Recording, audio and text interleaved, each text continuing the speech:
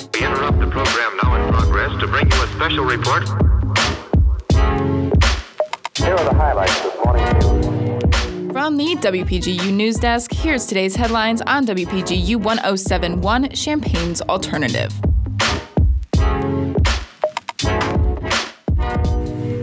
From WPGU News, I'm Ann McEwen. It's Wednesday, March 23rd, 2022. The Central Illinois Bakehouse in Champaign is selling baked goods to support Ukraine during its war against Russia. The bakehouse is selling pampushki, which is a traditional Ukrainian garlic bread roll, along with Ukrainian flag-colored macaroons to help Ukrainian refugees. 100% of the profits from the pastry sales will be donated to the International Rescue Committee to aid displaced children and families.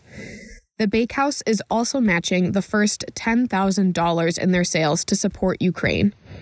Miranda Martin, the bakehouse's brand manager, said that she enjoys being able to help the global community from Champaign. If you are interested in ordering pampushki or macaroons, you can visit their website at cibakehouse.com or their Facebook page. The Illinois State Department of Insurance has imposed a $339,000 fine against Blue Cross Blue Shield for allegedly failing to notify the state of a change to its network of health providers. The fine was levied in response to the company's failure to provide the government with documentation proving that it could continue to provide health care to residents of Central Illinois after removing the Springfield Clinic, a large multi-specialty clinic, from its coverage network.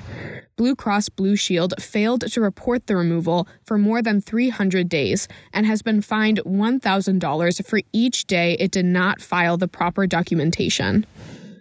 Illinois lawmakers are currently working to pass a bill that would pay employers to hire people recovering from substance abuse or mental illness.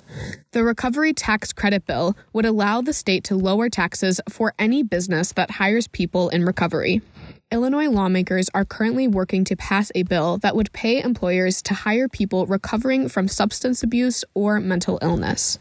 The Recovery Tax Credit Bill would allow the state to lower taxes for any business that hires people in recovery. The goal is to help people that have successfully completed treatment return to the workforce. If the bill is passed, employers will get $1 back in taxes for every hour they pay employees that qualify under the bill. A maximum of $2 million credits would be handed out by Illinois per year. The bill is currently being reviewed by the House of Representatives after the Illinois Senate unanimously passed the bill. The city of Urbana is applying for a $12 million federal grant to repair the road on Florida Avenue between Vine Street and Wright Street. The original grant for the project was at $4.5 million, but high construction costs raised that price. Florida Avenue is one of the more commonly used roads in the city, but it is ranked 35 out of 100 of the worst streets in Urbana to drive on in a City of Urbana assessment. If approved, the grant would act on the city's reconstruction plans to fix the city's roads, which has been in place since 2017. Governor J.B. Pritzker is launching a state overdose action plan to combat the opioid epidemic in Illinois.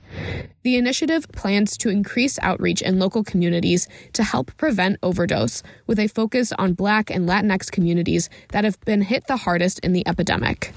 This comes as Illinois has experienced a 33% increase from 2019 to 2020 in fatal opioid overdoses. Illinois Department of Human Services Secretary Grace Ho spoke yesterday about the plan. We've also launched anti-stigma campaigns. We have an Illinois helpline. For those who are in need of services, they can call 1-833-2-FIND-HELP. We will continue to stretch and expand so that recovery is within reach for any who need it. More than 50,000 kits of naloxone, a medication that reverses an opioid overdose, have been distributed so far, with plans to continue to expand. Contributing reporting for this newscast was provided by Madison Holcomb, Barrett Wynn, Avery Bowen, Tara Mobasher, and Emily Crawford. Our regional editor is Josie Alameda, and our political editor is Jane Knight. Our deputy news director is Emily Crawford, and our news director is Madison Holcomb. For WPGU News, I'm Ann McEwen.